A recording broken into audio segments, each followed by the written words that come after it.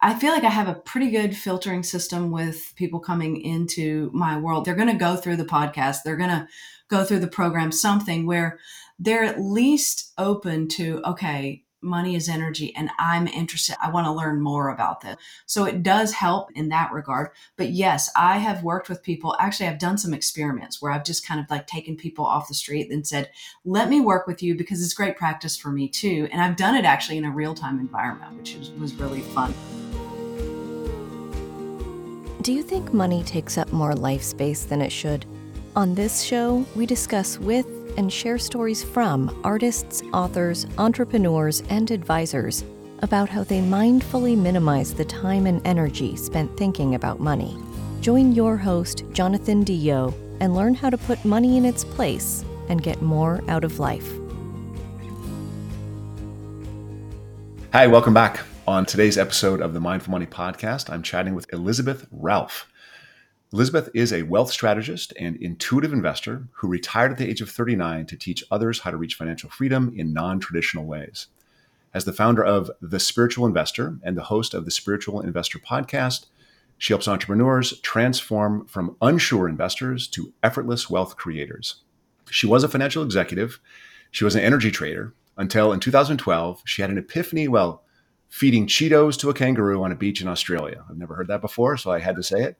She realized her purpose, saving unwanted horses, and committed to a strategy to achieve financial freedom within 10 years.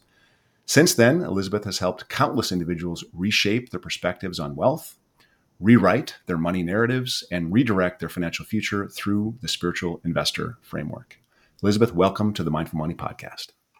Thank you so much, Jonathan. This is amazing to be here. And I got a lovely conversation with you beforehand, too. So this is a win-win situation already. I hope we didn't waste all the good stuff on the pre-conversation. I know. Let's do it again. So before we get too far into it, where do you call home and where are you connecting from now? I kind of have two homes. Main home is California. That's where I've lived most of my life. But my family, they all live in Tennessee. And so I kind of go back and forth. I'm remodeling a house in Tennessee and I now have farmland. That's a whole new asset, and I'm learning more about that. So yeah, I feel like I have the greatest life ever because I just hop on a plane and I'm in a whole new world. Boom. I feel like I have the greatest life ever. We can't both have the greatest life ever. I don't know. It's pretty good. Pretty good. Did you grow up in Tennessee then? No, I lived here as a child. And then I ended up moving to California. My mom moved out there. And so I went out there and then I went to school out there and then I went to college out there. And then after that, it was like, okay, well, let's go get a real job after college. Let's stop hiking and backpacking around Europe and let's actually get a real job. My family, they were very grateful because they're like, oh my God, well, we have a professional student, because, I like to study and learn, right? So I moved to San Diego and got the real job at the financial firm. When you were growing up, what did you learn? And so how old were you when you moved from Tennessee to California? 14. Okay. So while you're still in Tennessee, what were you learning as a youngster about money and entrepreneurship? Oh, so much.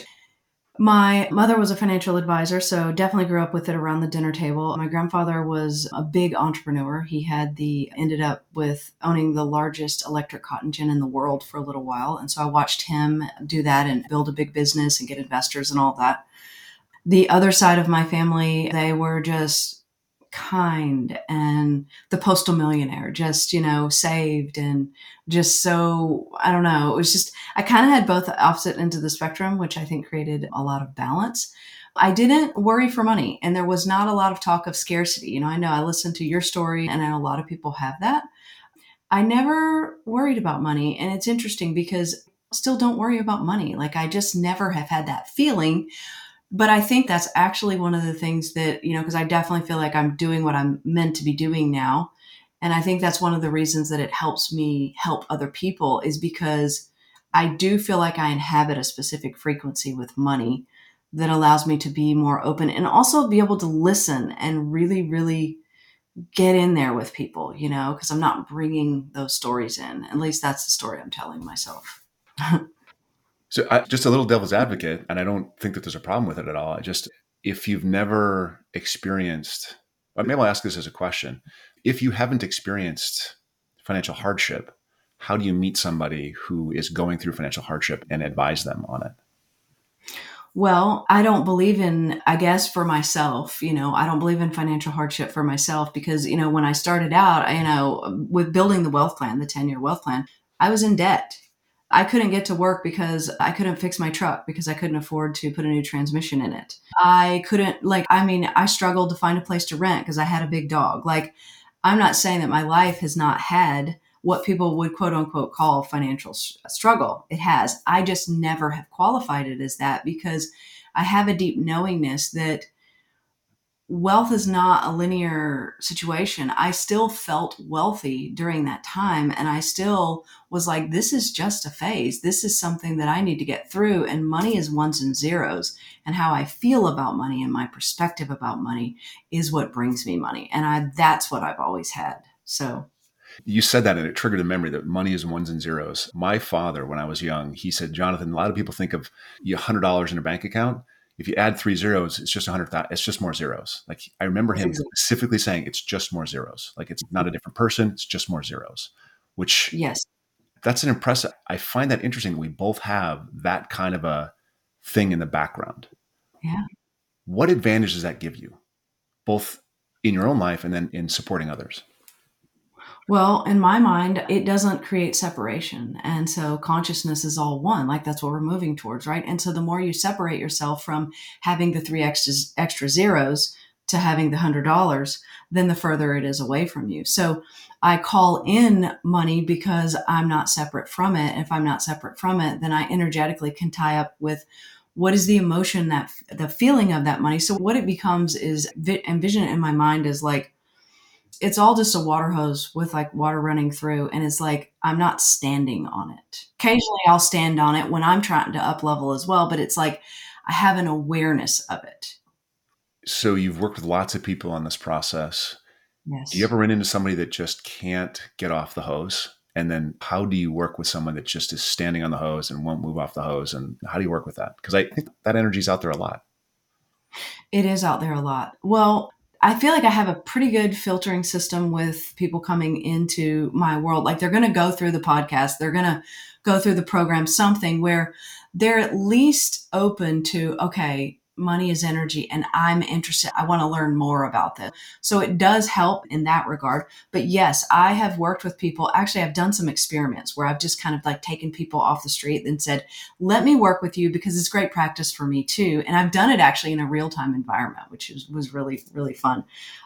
What I find is that if people can't get off the water hose with money, it is typically other things that it's the emotions that are tied in with childhood, relationships, all of that, right? It's typically like one big ball of wax. And so you just have to keep going back into it. You have to keep going back into it. Now, if someone is willing to actually stay the game with me, or I'm not just saying just me, anyone who will take them through this process, what ends up happening is there becomes a sort of a crack, an opening. And then what will happen is they'll see that money come in. They'll start to feel better. If you can catch someone at that point and help them make a better decision, then what happens is the universe steps in because you're getting that momentum.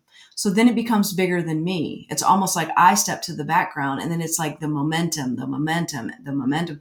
Then the 3D evidence is like creating itself around them to teach them. Yep. I want to go back. You said something that triggered me. I went and asked a bunch of questions. I have some things I wanted to get to here at the very beginning. And I want to get sort of the definition of retired. Like you actually say in the intro, I said, retired at 39. What does that mean? What is retired at 39? Because it looks like you're still working. Is that right? And it's so funny. I just had this conversation with my team the other day. I was like, I'm going to do a whole podcast on the words that I don't like and that I don't use. Budget is one of them. Commitment. I don't like that word because it's like so many different levels. Retirement. I don't like that word because what is retirement anymore, right? Nobody wants to be like old and sit in a rocking chair anymore, right? Nobody wants I don't want to be old, but I do like sitting in a rocking chair. I want to be the one. This is one of the things I thought of when I was going through that. I was like, okay, when I travel, I want to be the one getting off the bus and going up the mountain, not sitting on the bus and looking at the people out the window. That I had that vision, right? So my version of that is really, it boils down to, it's my version of financial freedom. And I really am a big believer. Everybody needs to define that based on themselves. And people always ask me, how do you define that? Well, for me, it's like, I just thought of What will make me feel at ease? What will make me feel like, oh my gosh, I can breathe and not worry about money where I am at this point, right? Which would have been the 39, because that was my goal. I was like, okay, I don't want to be in the working on the trading floor at 40. It was a great job. Oh my gosh, a great job. But I didn't, this is not where I wanted to be for the rest of my life. So my definition was two things. I wanted to check two boxes. One was I wanted to cover my cost of living with just monthly cash flow. So basically, that's bills, that's not have a mortgage, that's all that. It's not flying on private jets. That would be additional if I chose to do that, but just not the ease. So that was the first thing. And the second thing is I wanted to be done with long term retirement in terms of, okay, I know at a conservative growth rate that my retirement will be there when I'm X age, right? So those are my two boxes. They're going to differ for everyone. What ended up, and of course, like I'm so grateful that I did that because I wouldn't even be doing what I'm doing. And I was not going to teach people money, by the way. I was not going to do this. I retired so that I could write fiction. I love to write. And then I was at a kid's birthday party and a friend of mine was like, wait, can you help me with my money? And I'm like, I don't do that. And she's like, but I can't. You hear the typical thing like, well, I don't trust anyone. I can't talk to anyone, blah, blah. You hear that, right? And I'm like, finally, by the end of the party, I'm like, yes, I'll help you with money. So I drove to her house. I was like, I'll do 8 sessions. And I'm sitting out front and I'm thinking to myself, okay, I know how I do money. Obviously, I know about money, but what I said, if I do this, I have to do it my way. And I went in there and she and her wife and their 2 kids, they sat down and I said, we're going to start this with a meditation. And they were all on board. And from there, it was gold. And I got a letter in the mail 6 months later. It was thick with like photos. And she said, we just bought a cabin in Big Bear and our children are going to grow up there having memories and you've changed our life. And I was like, I get emotional thinking about it. And this was years ago. I was like, if that's not a sign, then I don't know what is. So I guess this is what I'm doing. So that's why I'm doing this, but I do, my business is growing and I'm loving it. And I'm kind of in my next phase with it because this is another thing I'll say just really quick and I'll just stop here. But my cost of living at 39, my cost of living is not the same as it was 30 at 39. Right. So I just want to throw that out there that wealth is like constantly changing and evolving, just like we're constantly changing and evolving. In fact, after I left, I started competing on horses and I was jumping and doing dressage and all that. My cost of living went way up. Yeah, of course. Right? Yeah. Yeah. So you'd spoken, so the 10-year plan, you put that together when you were 29 to retire when you were 39, and that was successful. Well, I put it together at 30 and I said, I'll leave by 40. So I left a little bit before. So yeah. Okay. And just as we were getting into this, you had mentioned that you're in your 3rd phase of wealth. So can you just kind of explain the phases and what's changed for you? Yeah. So first phase, that was that 10-year. Second phase was really just, thankfully, I had the assets that I had. One of the big advantages for me is that I was in a position where I bought a lot of real estate in San Diego right after the financial crisis. So I was like snapping up houses that were like half off, right? So that helped a lot. And also, obviously, I was a trader, so I was no stranger to the market. So I was investing quite a bit into stocks. So that helped a lot. But then what happened is the second phase was, okay, I got my basics covered. What I'm going to do now is I'm just going to not touch anything, just let the assets grow. It happened to be a great time to be doing that, right? Because that was probably 2016 till probably 16 to like 19. That was a great time to be doing that. So, but I was spending more money at that time because I was growing the business. So I was putting money back into the business. But again, I was able to do that. But I still, again, going back to the I always feel wealthy, is that even when I was like, okay, God, I spent this on the business and this didn't really turn out like I thought it was going to turn out, I never changed my mindset on it. Because I understand that the dollars, just like the market, if the market didn't go up and down, it wouldn't be a free market and it wouldn't be any good to anyone. And so I'm kind of like the same thing. So I went through that phase and then the business finally took off. And then once it took off, then it kept expanding. Now then there's 6 of us, including myself on my team. So it's really, really been an amazing journey with this. Now what's interesting though, the third phase is I'm kind of getting back to basics, to be honest. And I don't know if this is just like something that's just kind of going on in the world energetically right now, where I'm really, really loving like walking on the family land. I am traveling. I walked across Spain. I walked the Camino in June. That was a spiritual journey. So I'm doing big things like that. But my cost of living is so low right now because just I don't have a mortgage and things like that. And I don't really have a big lifestyle. So now that I'm sort of back into investing again, but in different assets, completely like I'm interested in new construction now, like different things, which is really fun for me. It's not something that I would recommend. It depends on where people are, but I'm to a point now where I've got enough boxes ticked where I can kind of do different things, if that makes sense, Yeah, yeah, yeah. Jonathan. So it sounds like, I mean, you have been very successful. You've never felt like, I mean, you've tried a bunch of stuff, some of it stuck, some of it didn't stick, but you've created some success with that personally. How do you take that success and then teach people? Like, what's this? Tell us about the spiritual investor framework. I think the biggest thing about it is that I don't go into it like you have to do it this way. Here's the rules. I think people are so sick of rules, especially when it comes to finance and money, because if you can start with exactly where someone is and like what is their value system, what are their goals, what's important to them, just like I said with me, like that was my definition of financial freedom. And then figure out what they're afraid of as well. So that's so when people come in, it's all about like, let's just put creativity to money. Let's create ease with money. We have like self-love in money, forgiveness with money, all of that. It's kind of like, how can you sit back in the chair and finally breathe? Because you've gone your entire life feeling horrible about money, feeling like you're not good at money, like you don't have enough. A lot of people have debt right now. They're feeling so bad about that. But again, money's ones and zeros, right? Like they kind of have to like leave that behind. That's where we really start. And then creating clarity. Like if you don't know your cash in, cash out to a certain degree, you don't have to look at it every day. But if you don't know it, then there's going to be this unknown, like we're all afraid of the unknown, right? So then there's, helping people with that. And then teaching them how to expand money because whatever you invest in, I teach people how to invest in multiple different things. Like as long as you're turning cash into a cash generating asset, then, and you're happy, then great. Because I would rather someone be energetically connected to what they're investing in rather than go out there and chase like, oh, I'm going to get 2% more here. Well, you might this year, but you might not. And don't base it on what you saw last year. So I want people to be closer to their money because then it becomes part of their story. And when it becomes part of their story, then it becomes one and they're not separate from it anymore. So I'm going to see if I can't tease through this to a question. So it seems like we're both, and I kind of mentioned this earlier, it seems like we both have some similarities. Like we have this history with the financial industry. I'm still pretty deeply embedded in it myself. We've both taken a spiritual tangent with it.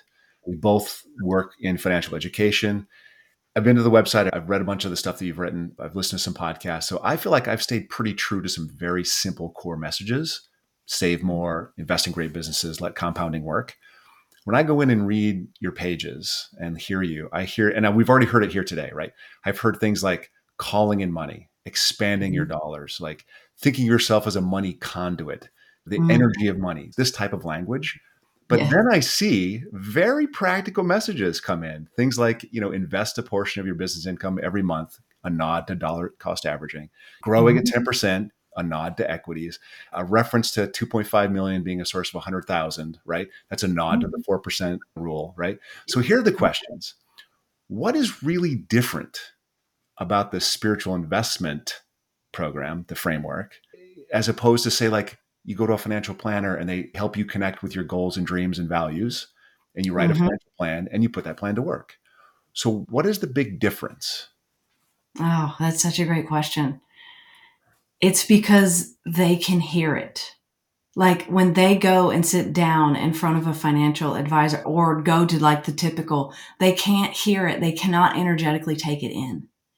So the people who come into the spiritual investor program, they hear it because they are connected and it's their language. Like you've met them where they are. I swear, if everybody could just go out there, because this is, in my opinion, the best business plan too.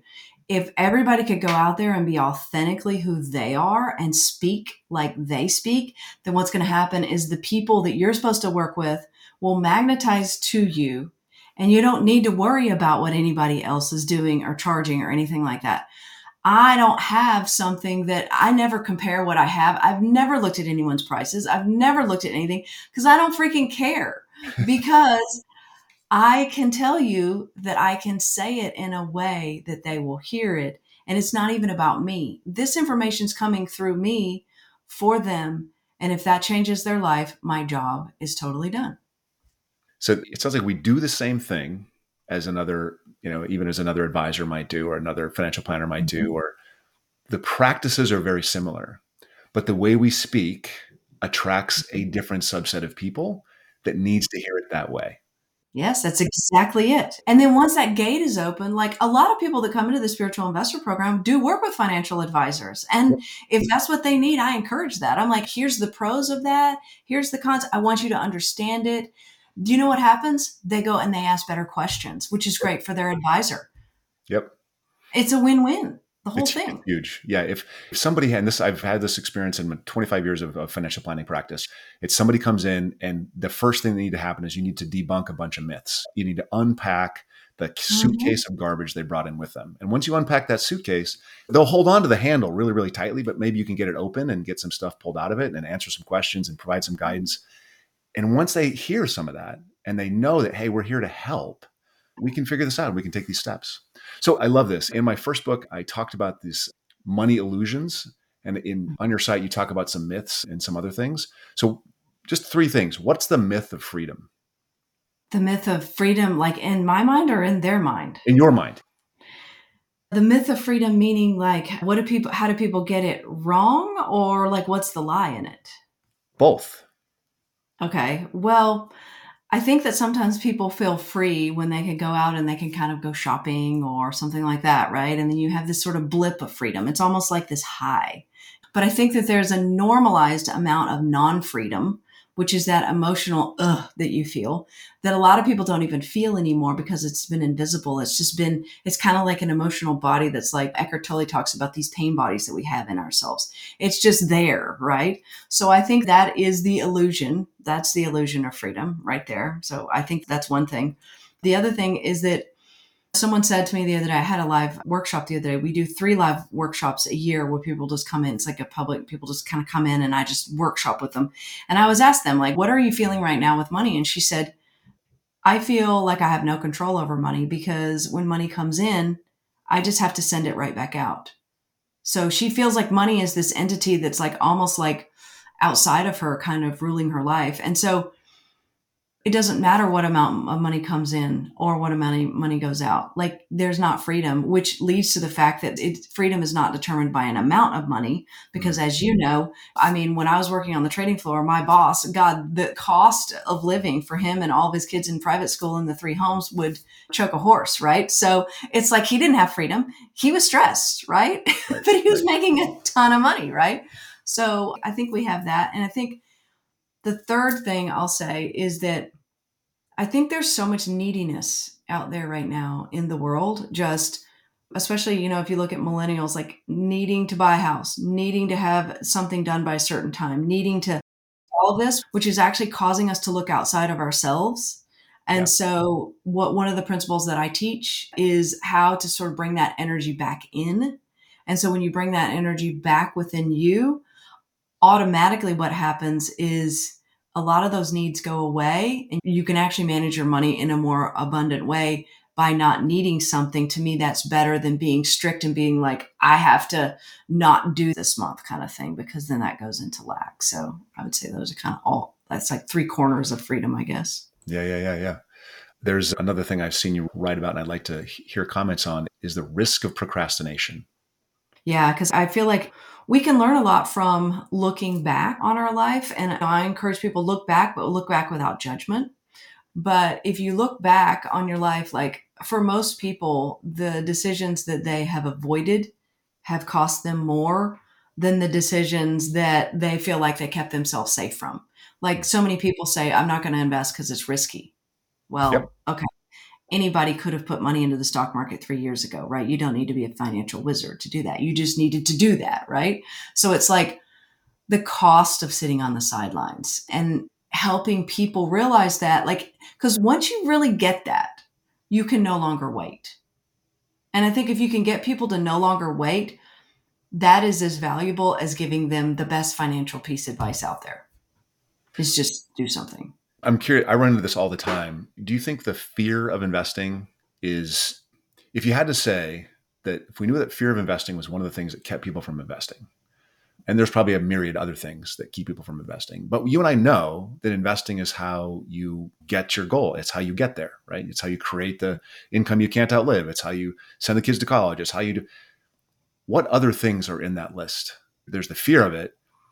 And I think that's probably the biggest reason that people procrastinate, is they're afraid. But what are some of the other things that you run across that you're working with somebody, I can't do that because? It's interesting. I'm so glad you brought this up, because from what I've found, I actually don't think that people have a fear of investing. I think they have a fear of making a bad decision. And if they have a fear of making a bad decision, then that's not just showing up in money. Right. That's showing up everywhere. And so people don't like to be wrong.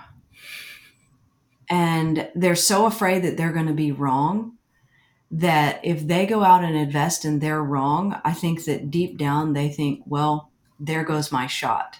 Because they do know on some level that wealthy people get wealthier because they invest. They do know that is a way to do it. But do you know what I'm saying? Like, it's kind of like, if I shoot towards the goal and I miss it, then it's like, what is the rest of my life going to look like? And that's why I think this is such an inner game. And I think that money gets a bad reputation because it's not the money, it's the people behind the money. And I think that if people are judging themselves in other areas, I just don't think they're not going to be able to step off that water hose. Right.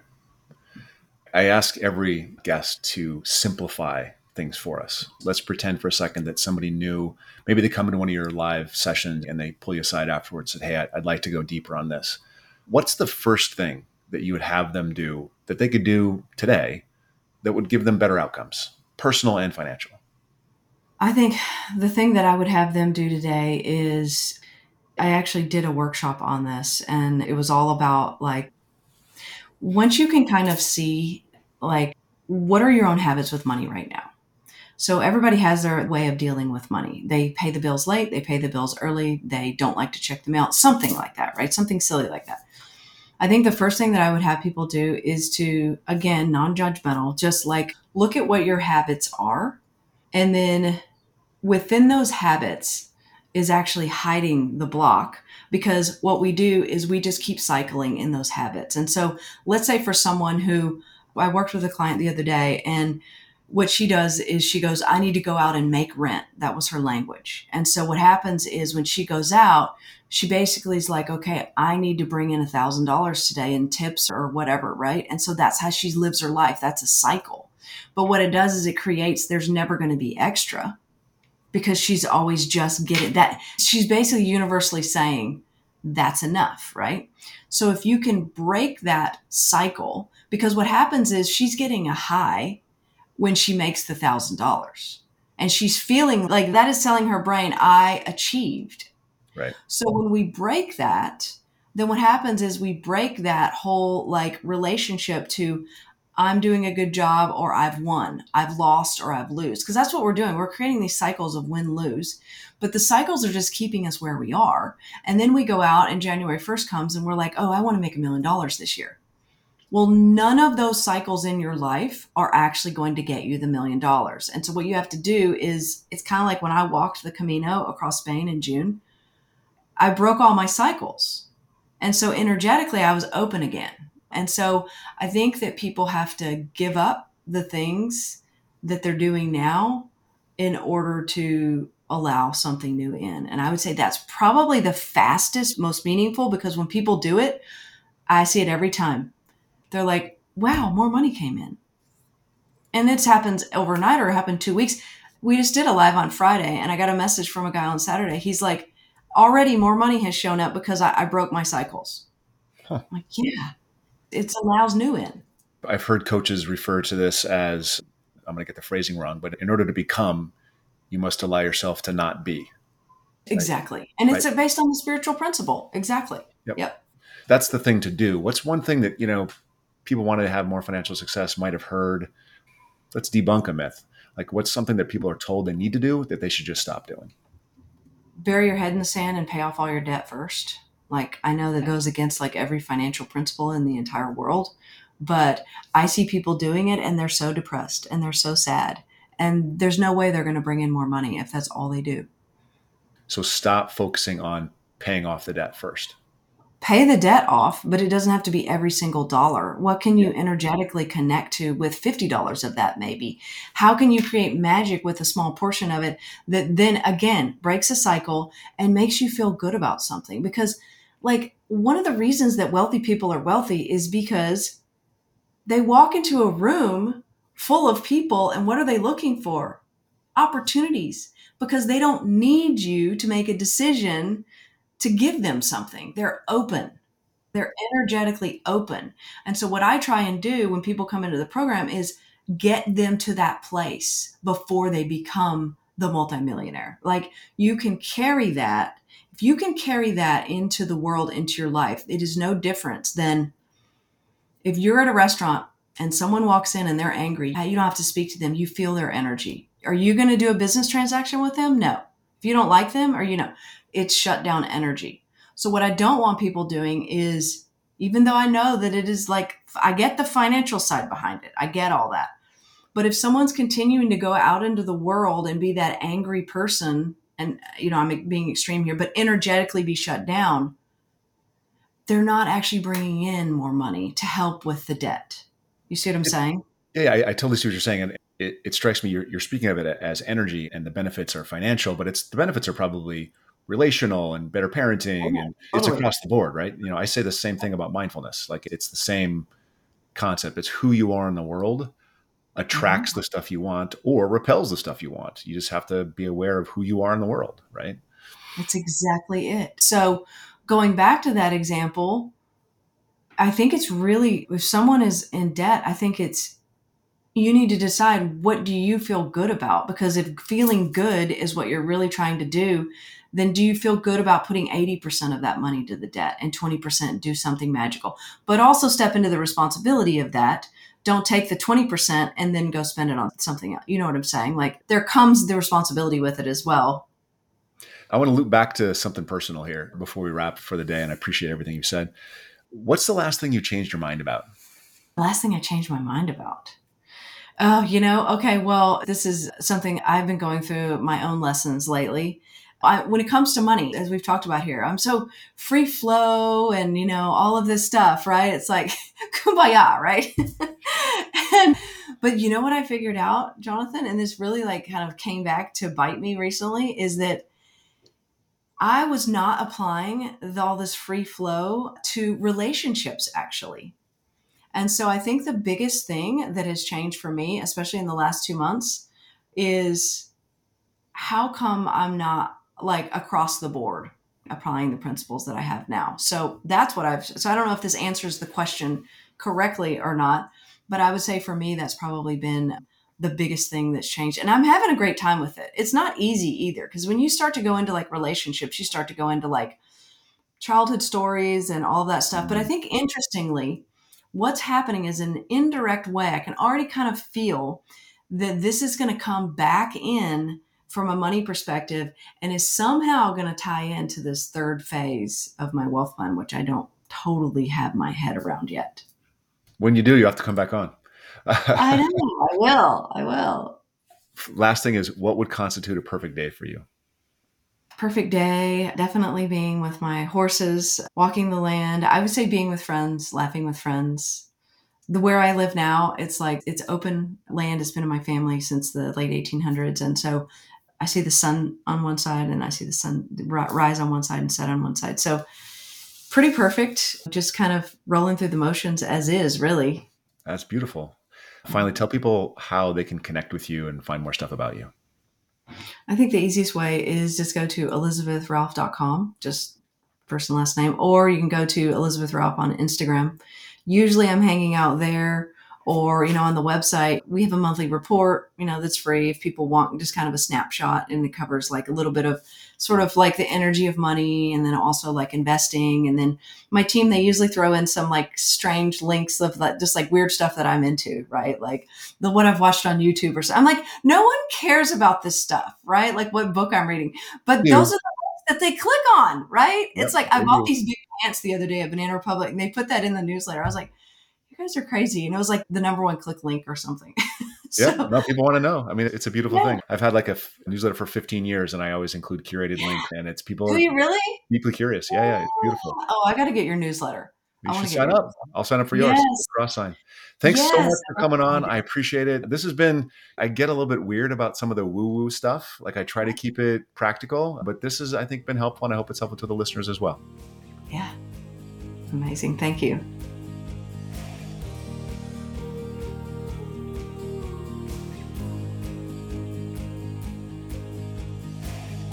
Thanks for listening. Full show notes for each episode, which includes a summary, key takeaways, quotes, and any resources mentioned, are available at mindful.money. Be sure to follow and subscribe wherever you listen to your favorite podcasts.